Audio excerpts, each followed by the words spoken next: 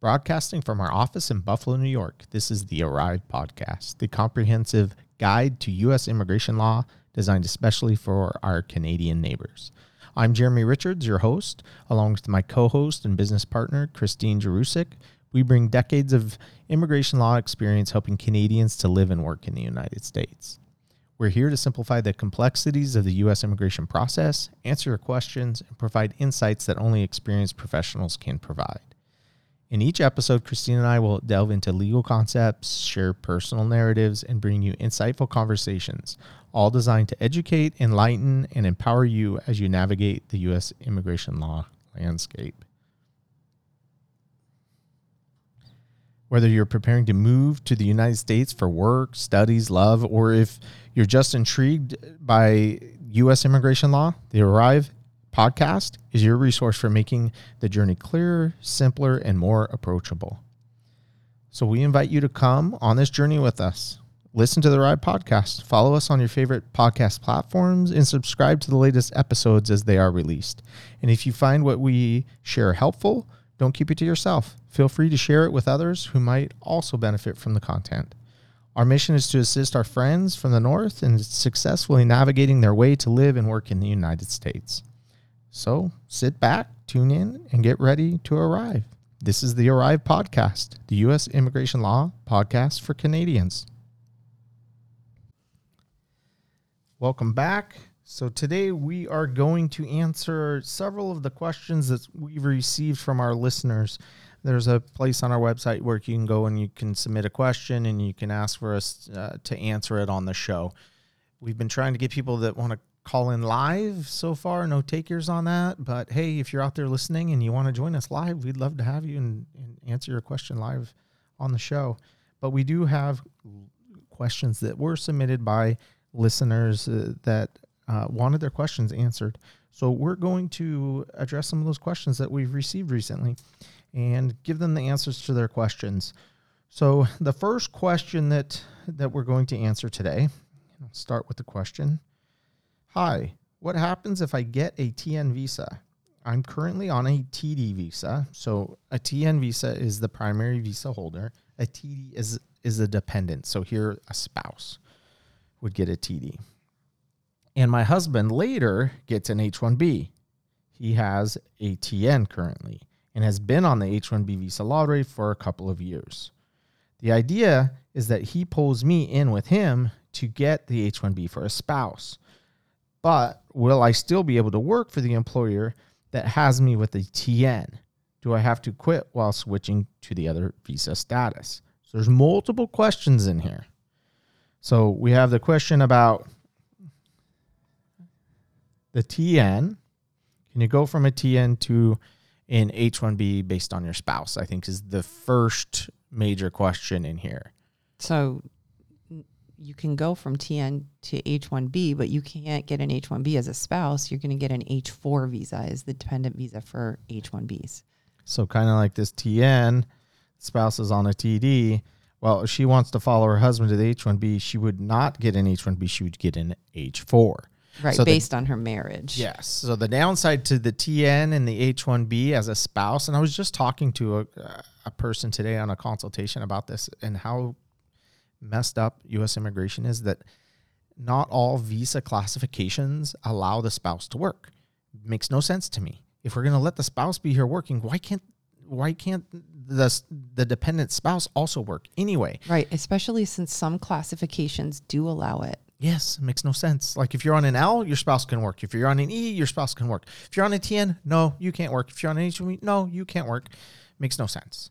Well, you can work, but you just need your spouse own. Well, you need your own. But if you're on the dependent visa, and that's what they're asking here. So if you're a TD visa holder, you can go to school and you can volunteer. But you can't work. But you can't work. H4, same as a TD, you can't work. So could you do this? Sure. But the question here, it sounds like she wants to work under his H1B. You can't do that. She would need her own independent H1B, just like she would need her own independent TN. And there is a certain point in the H1B to green card process where an H4 is eligible for work authorization.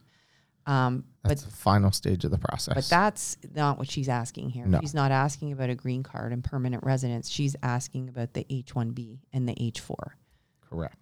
And then the other question within this question is, it sounds like she's implying that she wants to hold a TN and an H1B at the same time. Well, that's not possible. It's not possible. Now, there are scenarios where you can hold, for example, a visitor visa as well as an H1B visa. But it's not possible because that is, but the reason it's not possible is because you can't hold two statuses at once. Two similar statuses at the same time. Right. And they're both work visas, so you can't do that. Right. You have to choose the work visa you want. Yeah, and the exception you're talking about is someone who has a visitor visa to the United States. So you get a 10-year visitor visa, and then while you're holding that, you get work authorization in the U.S., so you can come in and work on a TN or an H1B, but continue to hold that visitor visa. But you're only using one at a time. You can't use both at the same time. Correct. So you'd be admitted to the United States in one of those statuses. Yep. So the answer here is no. You can't do that. You can't hold both an H1B and a TN simultaneously. Right. You either have one or the other. So that But she's kind of in a good position because she's got TN status, and if her husband moves to H1B, she doesn't need to be tied to his status. She's on TD now. Oh, she's on TD. He's on a TN looking to go to H1B. I thought she said that she had TN status and she was working. No? Oh. No, she's asking whether or not she's going to be able to get work status if he gets an H1B. The answer there is no. No. But then she also asks if she could get her own TN. Well, absolutely, you can get your own TN. Yep. If you qualify and you get a job offer, yes, you could get your own TN independent of your husband or your spouse. Yeah, just like she could get her own H1B if she wanted. My other question here, and they didn't ask it, but I would ask them if I were talking to them, is why are you doing this? Yeah. It sounds like she qualifies for a TN on her own. He's already on a TN. Why the H1B lottery? Yeah, why bother? The H1B doesn't give you an advantage over a TN. Yeah, I'm not sure why. H1B has a 6-year limit. Like the you TN, you can get at the border. There's no lottery. You can get it immediately. Yeah, why are you? It's the same process from H1B to green card as it is TN to green card. Anyway, that's another question that I would ask them is why? Why don't you just stick with the TN? Yeah, but I think the bottom line with this is if you qualify for TN status and you wrote in with this question, ma'am, you should just go and apply for TN status. TN. And then the good news is that if something happens, if your husband loses his job, God forbid, he would be able to move to TD status on the basis of your TN and stay in the United States with you. And similarly, if something happened to your job, you would be able to move to TD status or H4 status and stay in the U.S. with him while you're looking for a new position. So it's if a couple can have their own independent statuses for work, I always recommend it. Even with those statuses that you get work authorization, if you can qualify on your own, it's always a great thing to do because you actually have a backup plan for your family. In the worst case scenario where a job ends, and you could have both employers pursue a green card for you, right? Right. One pursue for the husband, one pursue for the wife. Yeah. And then whatever one goes fastest, use that one. Yep. So if you're both working parents and you both qualify for a visa, that's usually what I would recommend. Agree. Okay, now we're going to jump to a recent client that we helped with a precarious situation. So this individual called in. They had applied for TN status on their own. And we see this a lot. This individual had I can't even remember. It was either 2 or 3 TNs previously. So had been on TN status for a long time under a computer systems analyst, and then went back to the border and tried to get another TN for the same employer and was denied. And the reason for denial was actually a legitimate denial. They did their job and they did it correctly. This individual had a background in computer engineering, but for some reason was getting TNs as a computer systems analyst, and they denied because he was applying under the wrong profession. And the duties were not consistent with the computer systems analyst. Oh, the that duties were sounds consistent like with an engineer. Legitimate denial. It was. So we were able to then help circle the wagons, file an application by mail with USCIS, correct the deficiencies in the application materials, and then get the individual approved. And they now have TN status again and are able to work in the U.S. And this individual actually has further options down the road if they take advantage of it, where they could potentially get permanent resident status in the United States through a relationship with a U.S. citizen. So bad situation. We're able to rectify it through filing with USCIS after a border denial, and they got approved and are now working here in the U.S. So sometimes good result. We can fix it depending on how broken it is. So Right. if you have had an interaction at the border, have been refused, let us know. Maybe there's something we can do to help fix your situation. All right, next question. This individual is asking, I've submitted all of my papers 2 weeks ago to the National Visa Center. How much time is it going to take to process the application for an immigrant? Okay, so this is immigrant visa case. I would have a question for this person, whether or not they just submitted the documents Just 2 weeks ago. says submitted. Oh, okay. So they need to wait now until the National Visa Center documentarily qualifies the case. That means they've looked at all the paperwork and they've accepted it all. And then only at that point would it be in queue for a interview and transferred to the actual consulate where this person will process. So they have a bit of a wait ahead of them. So the way this process works, and we can go back to step one, is you have to file we'll use a spousal case for an example. We don't know what the situation is here, but it's an immigrant visa. So you file the I-130 for your petition for your foreign relative.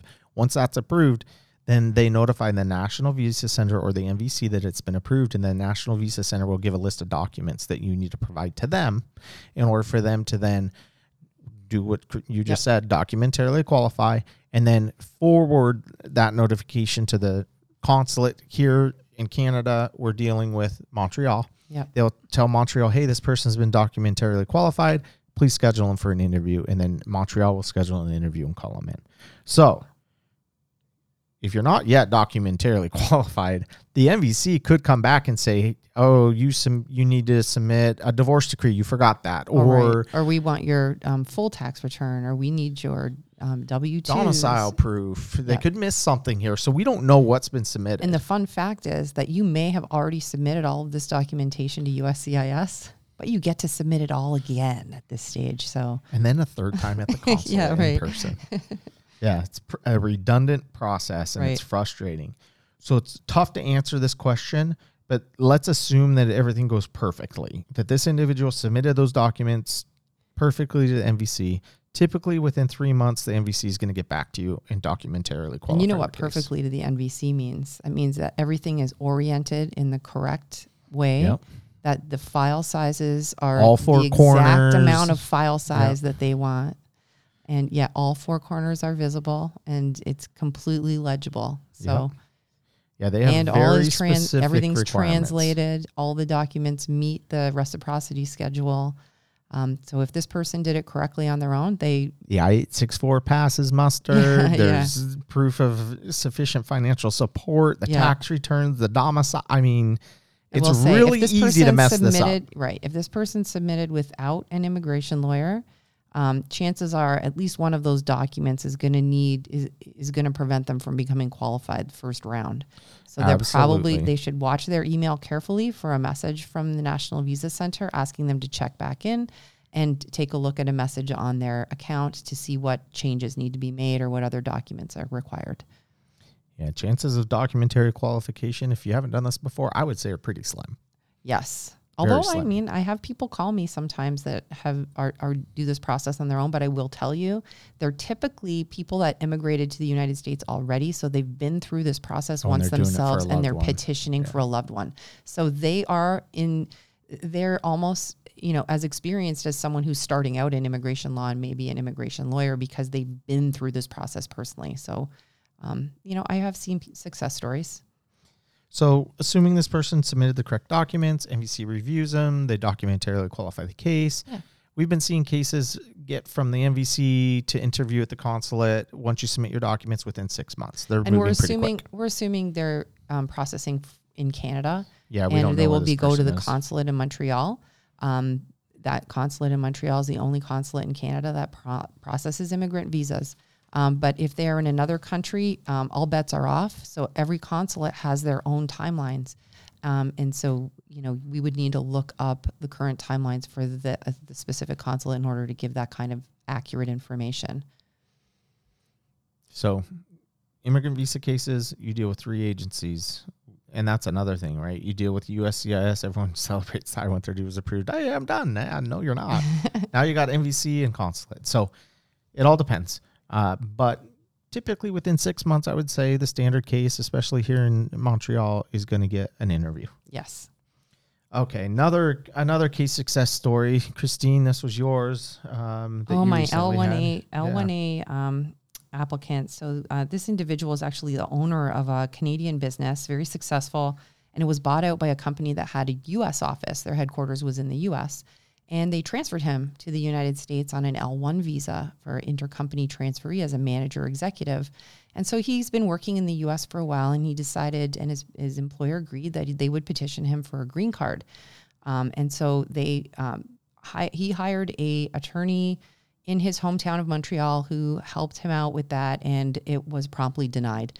Then he came to us. We took a look at what was done on the case, and this attorney made kind of rookie mistakes with the application.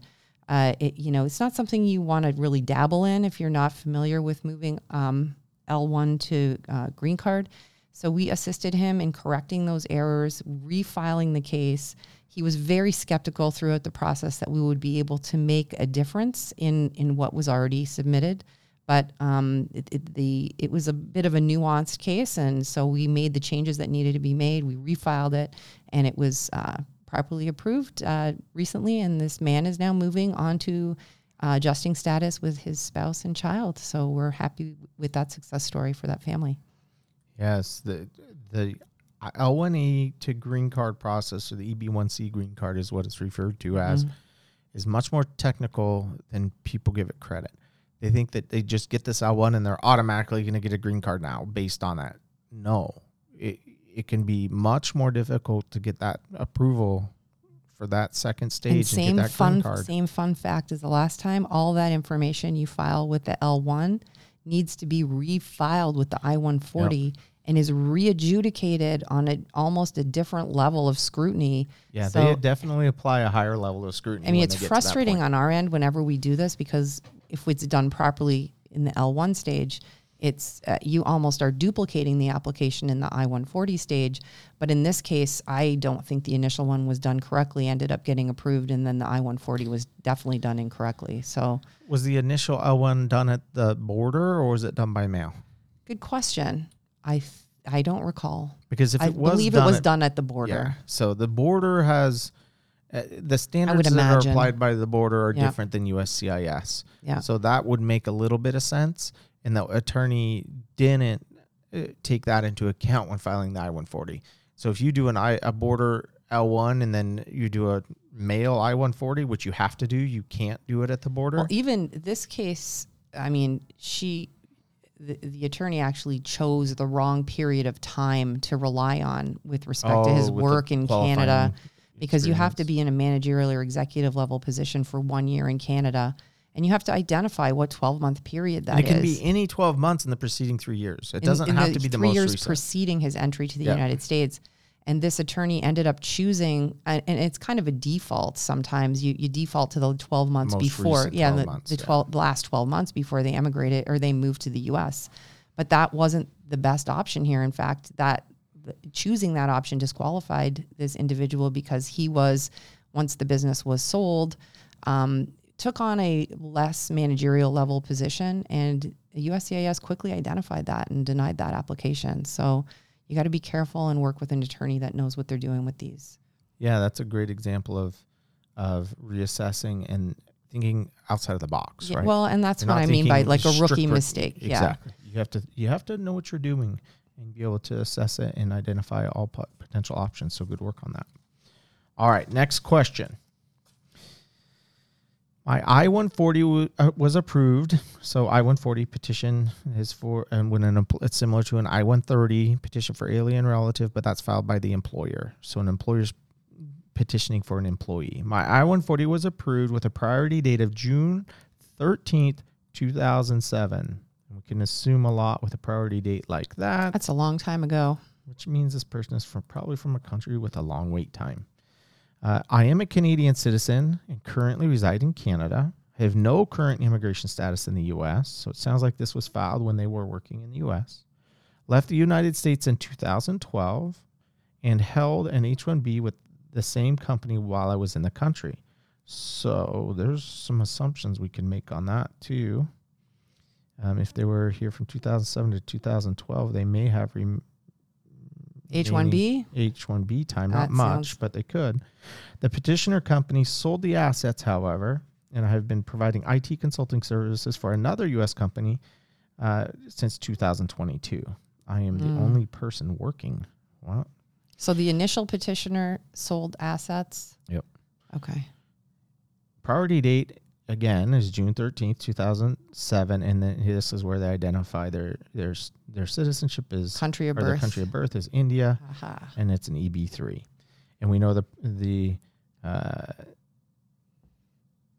processing times for those are quite lengthy. I would like to know if my company can help me with a green card or if I have to find a new employer and redo the perm. So... Both.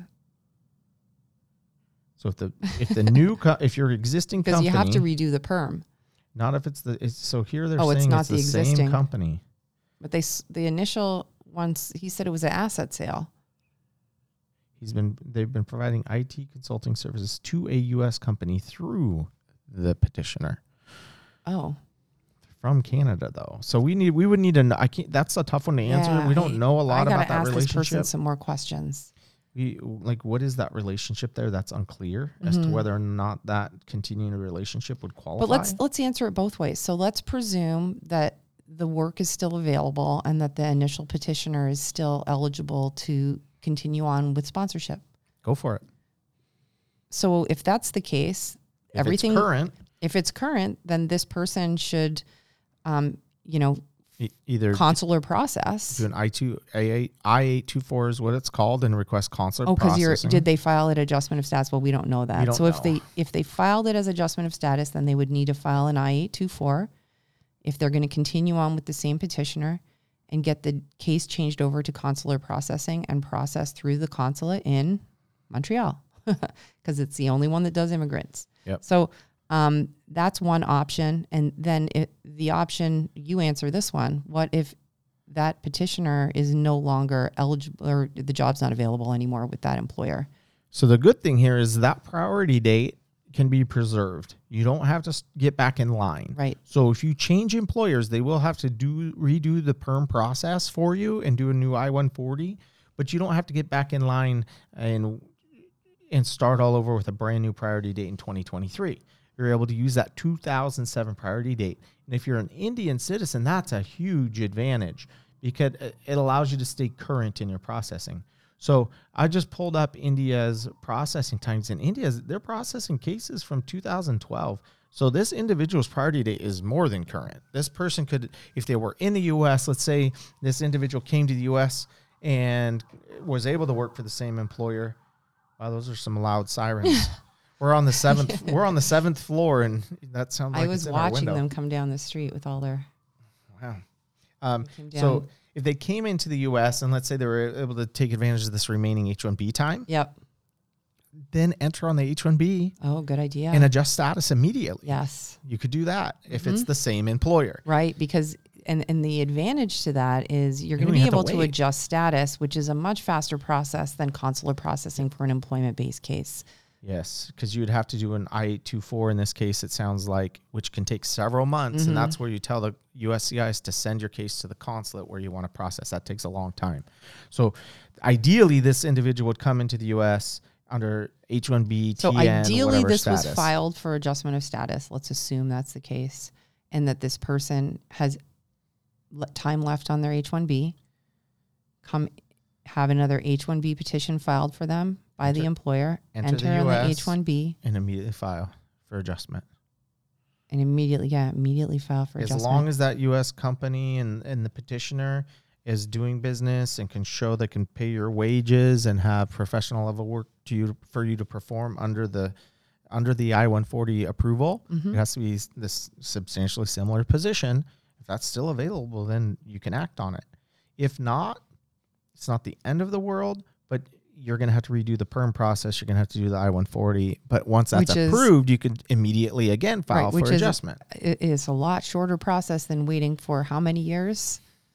From 2007? 11 years, yeah. Well, their priority is 2007. The current's 2012, but still, that's 11 years.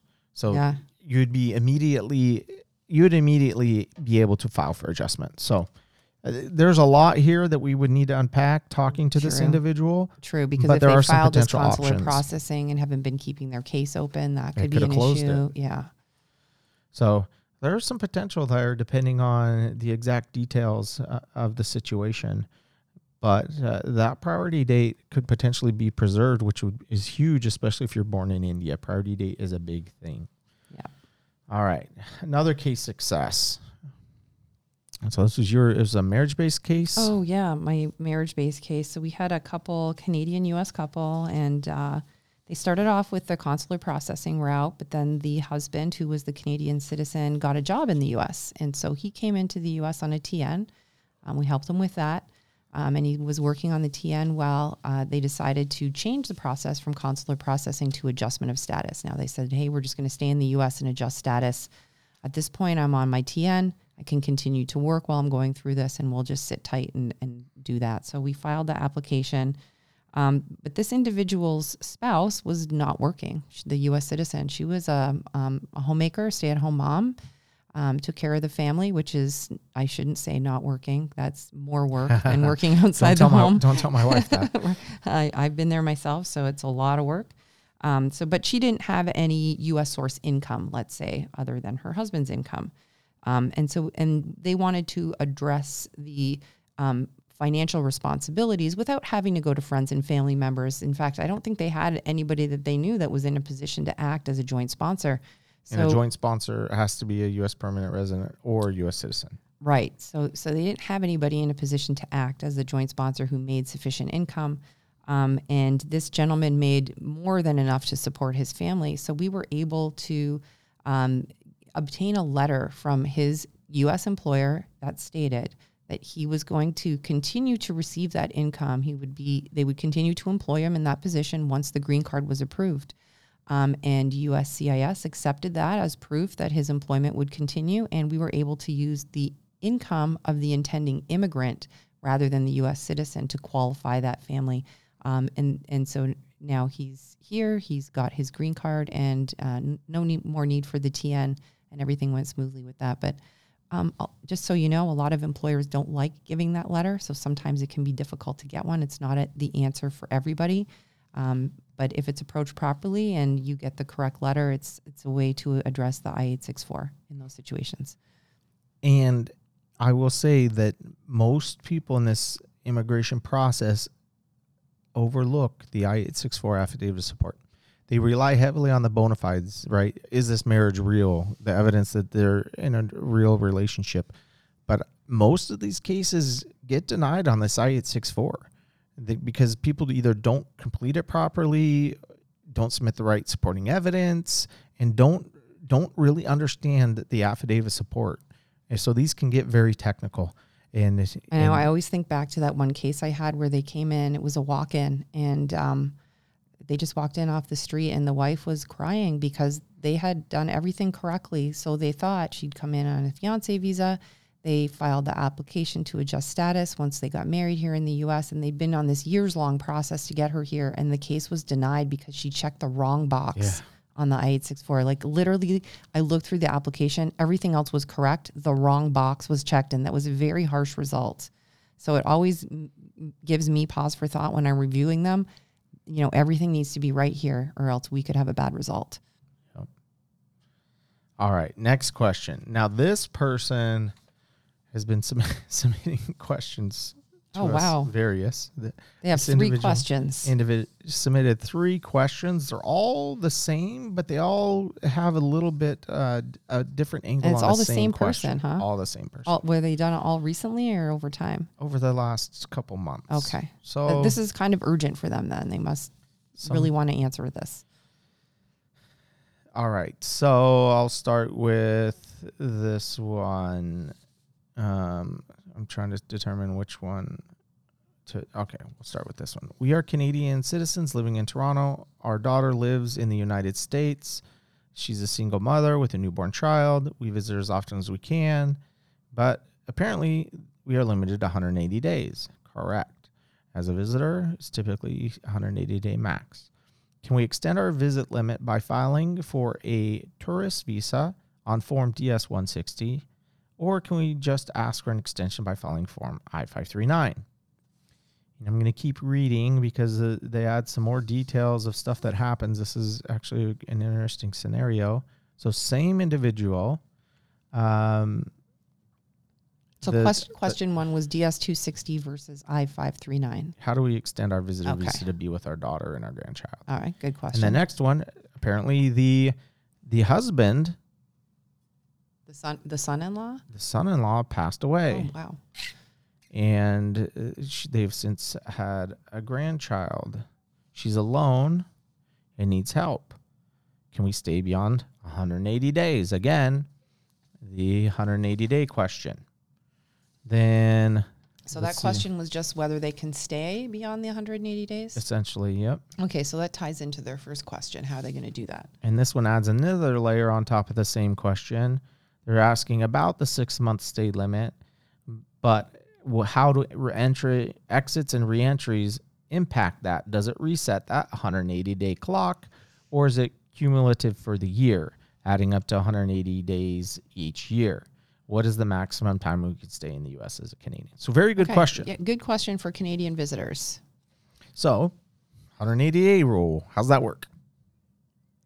Well, it works in a way that you're only allowed to stay for 6 months in the U.S. So you have to, if you think of it this way, you need to spend more time in Canada than you're spending in the United States. Okay. The snowbird rule, like every 6 months, you need to go back home and stay in Canada for 6 months. The resetting of the clock is one I hear a lot. People, I kind of blame the border officers for this a little bit too, because they're not super careful when they're admitting Canadians. Rolling the dice. Yeah, well, Canadians show up at the border. We're not the biggest threat in the world. We're coming back in and maybe we've been here for a few months, went home back to Canada for a couple of weeks, and we want to come back into the United States for a few months. The border officers aren't very diligent, in my experience, in checking out the travel history and doing the math. And I don't blame them. It's not their job. It's up to us as Canadians to keep track of our travel, right? Yeah. So that next trip, they may admit you for 6 months again, even though you've got a few months trip already within your 12-month look-back period. So one of the questions we get a lot is that 12 months reset on the first of the year? When is it reset? It's never reset. It's a look back period. So look back today.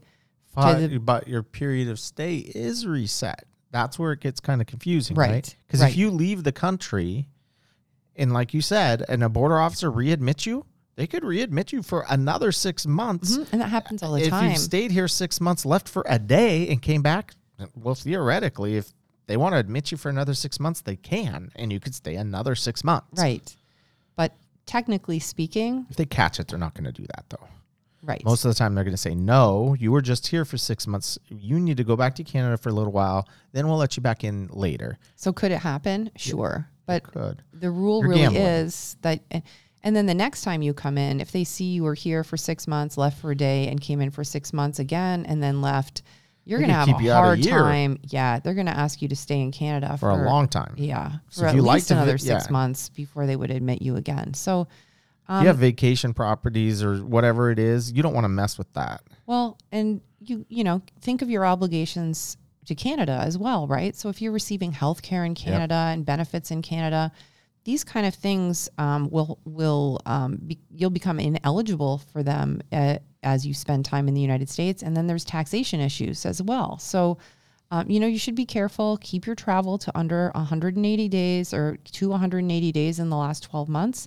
And you should never have a problem being admitted to the United States based on your travel history. So this individual also asked, okay, assuming I've stayed 180 days, but I don't want to leave and I want to extend it. They seem to have a tough situation there with the... Well, the DS-160, I'll tell you right now, that's the wrong form. You would not complete that. That's a consular form you use at the consulate. But the I-539 that they refer to here is the correct form. Mm-hmm. So if you want to file by mail with USCIS to get another 6 months on as a visitor, yes, you can do that. You can file with USCIS and say, hey, I've been here 6 months, give your reasons for stay and proof of financial support, and that would justify you staying as a visitor for another 6 months, and they could potentially grant you another 6 months without you having to depart the U.S. You got to be careful, though, because you cannot depart the U.S. So if you file for an extension of your visitor visa with Form I-539, and then you want to go back to Canada, in the meantime, you will abandon that I-539 application. So that would be only used in an instance that you're not going to be leaving Canada for at least the next 6, or leaving the U.S. for the next 6 months. Mm-hmm. If you have to travel at all, that won't work for you. The best way to reset your time is to leave and come back. Go back to Canada for a little while and then come back into the United States. But again, that can be complicated too. Depending on how long you've stayed. Yeah, depending on how long you have been staying here. And it sounds like here it's and just been keep in close to mind, 180 days. you can't file that I-539. So for example, I think the first question we received from this person was a couple months ago. Yep. So if they've already overstayed their 180 days, filing that I-539 is not going to be possible because they will be out of status. This person's also a spouse of a U.S. citizen. Oh, really? Yeah. So, I mean, there's more to this that would need to be looked into. I mean, hopefully they filed for a petition for a green card based on that relationship. That's the ultimate solution here for at least the daughter. For the grandparents that are trying to visit, well, once the daughter becomes a U.S. citizen, that daughter could then petition you for a green card. Oh, the daughter's a U.S. citizen. The daughter's Canadian, married to a U.S. citizen. But you said that he passed away. Yes. So I'm saying hopefully they filed that petition and they can get green card based on... Well, that's a whole nother it gets complicated. Wax. It gets very complicated. I'm working on a case like that right now that the petitioner died. Petitioner passed away, but it was after the I-130 was approved. Yep. And, you know, it's become complicated by the consulate not really knowing what to do with this case. So they attended their interview, and the kind of neat thing with it was initially the Canadian spouse was just coming by herself to be in the United States with her husband, but then her husband passed away. And when that happened, she became eligible to add her daughter under the age of 21 to her petition. So now the mother and daughter are coming to the U.S. not to be with the husband, but just to continue on in the immigration process that they started before he passed. So it's kind of that turns into a whole nother story right there. We just did one similar to this. The U.S. citizen spouse passed away. We did a direct consular filing. Oh, that's right. I remember that. Jordan? I can't remember. Yeah. It was. I think it was Jordan, and we were able to get a green card through that marriage. So the consulate in Jordan seems to know what they're doing with those more than the consulate in Montreal, is my experience. So a complicated situation, and you feel for that family too. That's a very difficult situation to go through. So hopefully they can find a solution to that. They can file that I-539 and stay a little while with her. And we just had another one where we did an I-539 because the grandmother wanted to stay and take care of the grandchildren with the newborns. That's a common question. And it was granted. They gave it to her. So you think 6 months is enough until you see your sweet 6-month-old grandchild, and then you don't want to go home, I guess. Well, my kids are teenagers, so that's a different story. You don't want to go home either. All right. So another success story. And we're looking out the window actually right now. It's beautiful. I'm just watching the truck traffic on the Peace Bridge, and it was all backed up a few minutes ago, but now everything's flowing really good. So speaking of the truck traffic, that's what I'm talking about. Oh, and oftentimes I look over there. This trucking company we represent out of Canada, they do a lot of business over that Peace Bridge. And when I'm driving home, I drive under it, and oftentimes I see their trucks on there. But we were able to help this Canadian trucking company expand their business to the U.S. through an L1 and go through that whole L1 expansion process. And then they grew their business in the U.S. And then the U.S. company was able to then petition the owner for a green card through this I-140 petition process. And then we were able to eventually help him, his spouse, and children all get green cards. So it's a long process, but it was a successful one through the L1 visa, business expansion. Then the U.S. company ultimately petitioned him for a green card. So that's and I have one with a similar business model, but the applicant, the business owner did not listen to us and did not hire any U.S. people when he started his U.S. company here a while ago and hasn't hired any U.S. people yet and now wants to extend his status. Good luck. Yeah. Listen to you, and listen to your immigration lawyer. That drives me nuts. We have people that hire us for our advice, and then they don't listen to the advice. Or they ignore it and they think it's optional. But nope. The reason we tell people to do things, the rules. Yeah. It's not so just now us. he's in a tough position. He has a business here in the United States, and he doesn't have eligibility for a visa. We're thinking maybe he can do an investor visa, but it doesn't look like it. So that's a tough situation. Yeah. But if you do it correctly, the L1 business expansion to a green card is a great option for those that have companies in the U.S. and Canada and qualify as managers or executives. It's one of my favorite options. Other than marriage to a U.S. citizen, it's one of the best ways to get a green card. Agreed, 100%. All right, we're going to finish our podcast today with this doozy of a question. It's actually a very good one. But it's very lengthy, and it's 5 questions in one. I don't even think I've seen this one yet. 5 questions in one. Oh. But it's a good one because it covers a lot of the nuances of a TN visa. Okay, so TN, if you're into TNs and you want to know some more about TNs, well, this is a good scenario, good question. So here we go. My husband got a job with a TN visa, and I was given dependent visa, which we've discussed earlier. That's a TD visa. I started volunteering at a couple nonprofits and was offered a job at one of them. So I went to the U.S. I went to get my visa and obtained a 3-year TN visa as a consultant to take the job. Well, first of all, good thing they didn't find out you were volunteering for a couple of nonprofits before you applied for that visa, because that's unauthorized. So be careful. I'm just throwing that in here. Oh, they volunteered for one of them that sponsored. Oh, yeah, you can't do that. So be careful if you're doing volunteer work in the U.S. Sometimes that can be seen as employment. Anyway, this individual was then able to get TN status as a public relations consultant. Started work in the United States in May, then quit the job in September after learning, after not being comfortable working at the employer. Now, after quitting, is asking about the grace period.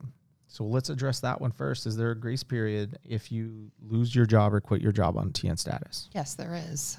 There is a grace period of 60 days. 60 days. So if your visa is still valid, you get 60 days to either file for a change of employer, change of status, or leave the country. Now, that only applies if your visa is still valid. If your visa has expired, you only get a 10-day grace period. So it all depends on where you're at in that situation. But yes, there are 2 potential grace periods.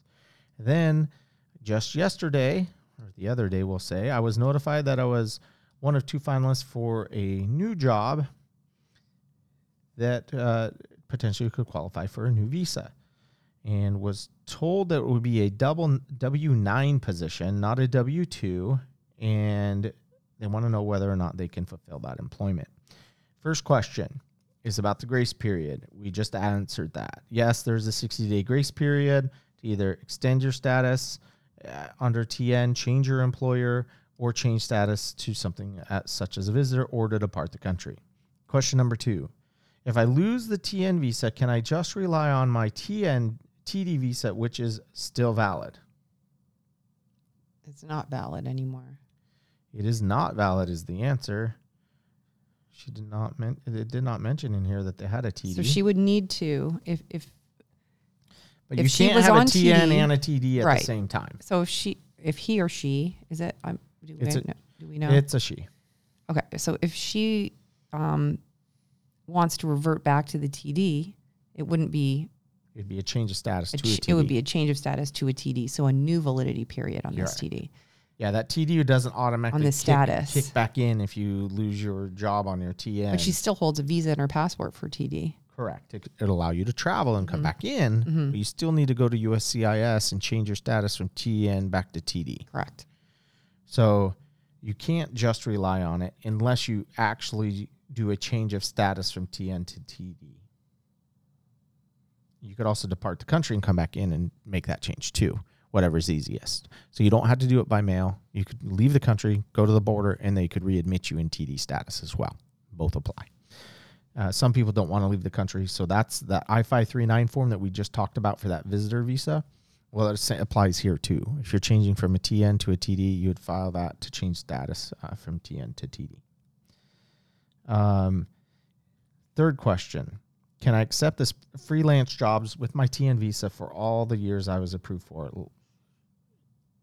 So that sounds like they want to use this current TN that they were approved for that is valid for 3 years, just work for whoever they want.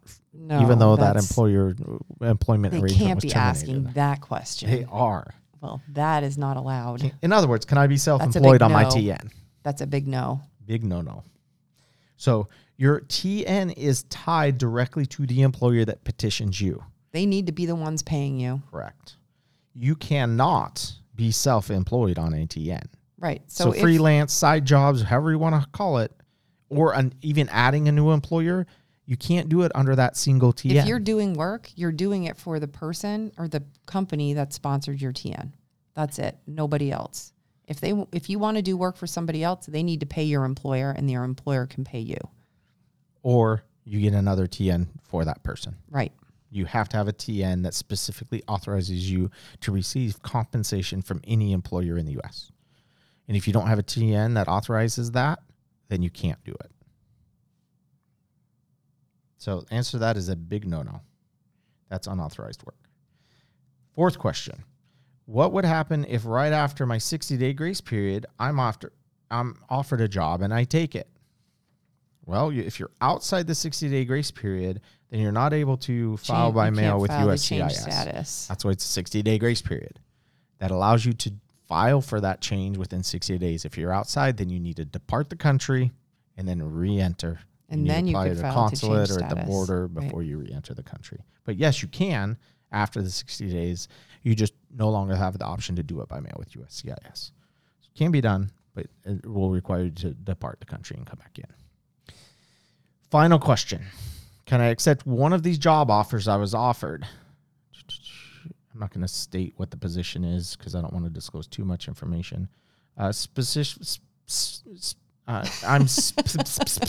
Wow. I'm specially interested in taking one of the positions. Is there a way that I could do that? Or if I get a job as a consultant, this is a very convoluted question. The other job. So essentially they're asking if this position they've been offered here would qualify for TN status. And this is it's hard to know unless we have more information than that. I'm going to tell you just by looking at it on its face, it's not a TN profession. And it sounds like that's why they went with consultant.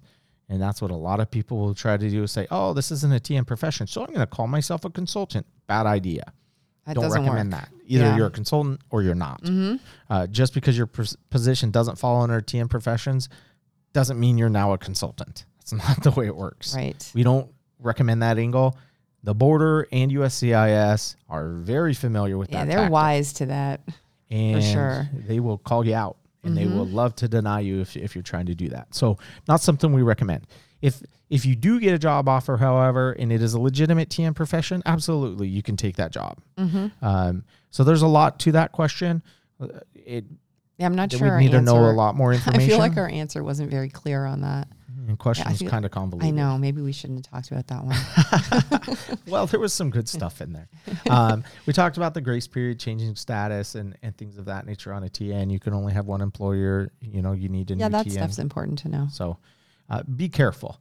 In the end, I think what these questions show is that immigration can get very complicated. And if you are in one of these situations, even if it's a simple one, having a consultation with an immigration lawyer is going to clear it a lot up for you so that you understand what you're getting into. And I would recommend that at a minimum for anybody that's doing anything immigration. Even if you think you have a grasp on the situation, talk to an immigration lawyer to make sure. In the end, we may just be reaffirming what you're doing and telling you you're doing it correctly. Good job. If not, we're going to point out the potential issues or scenarios that you might run into if you continue down the path you're going on. And with our knowledge, we do this every day, all the time. This is all we do. we're able to spot things that the average person is not able to. We're able to spot things that many other immigration lawyers aren't able to spot because we are so nuanced with dealing with Canadians. So speaking with an immigration attorney at our office will help answer these questions and provide a lot of clarification so you feel comfortable with the process if you want to do it on your own. And if you don't feel comfortable, well, that's a sign you should probably work with an immigration attorney. We have that happen all the time. People are doing a case on their own, and then they talk to us and they realize they had been planning to file the wrong form, or were not going to include certain information, or didn't know how to answer one of the key questions on the form. And by talking to us, they realized, hey, you know what? Rather than spend all this money on a filing fee that may get denied if I don't do this right, I'll just spend a little bit more and get an attorney to do it the correct way and not have to worry about it. And it's not just money, it's a lot of time, and I think that's what most people are concerned about in the end. It seems like is time. Like, I want to get this fast. When can I get there? Well, if you do it wrong, you're doubling, tripling the time it's going to take. Right, so be careful. 2 years can turn into 4. Absolutely. Well, thank you for tuning in today and humoring us and the questions that we addressed for our listeners. If you do have questions that you want to submit, go to our website, submit them. We'd love to answer them on the podcast. If you have any other questions about U.S. immigration, follow us. We have a weekly email that goes out that contains answers to common immigration questions. We also have frequent updates to U.S. immigration matters. So if you haven't already, please subscribe, and share us with others out there that you think might find this content helpful. Thank you for listening, and have a great day.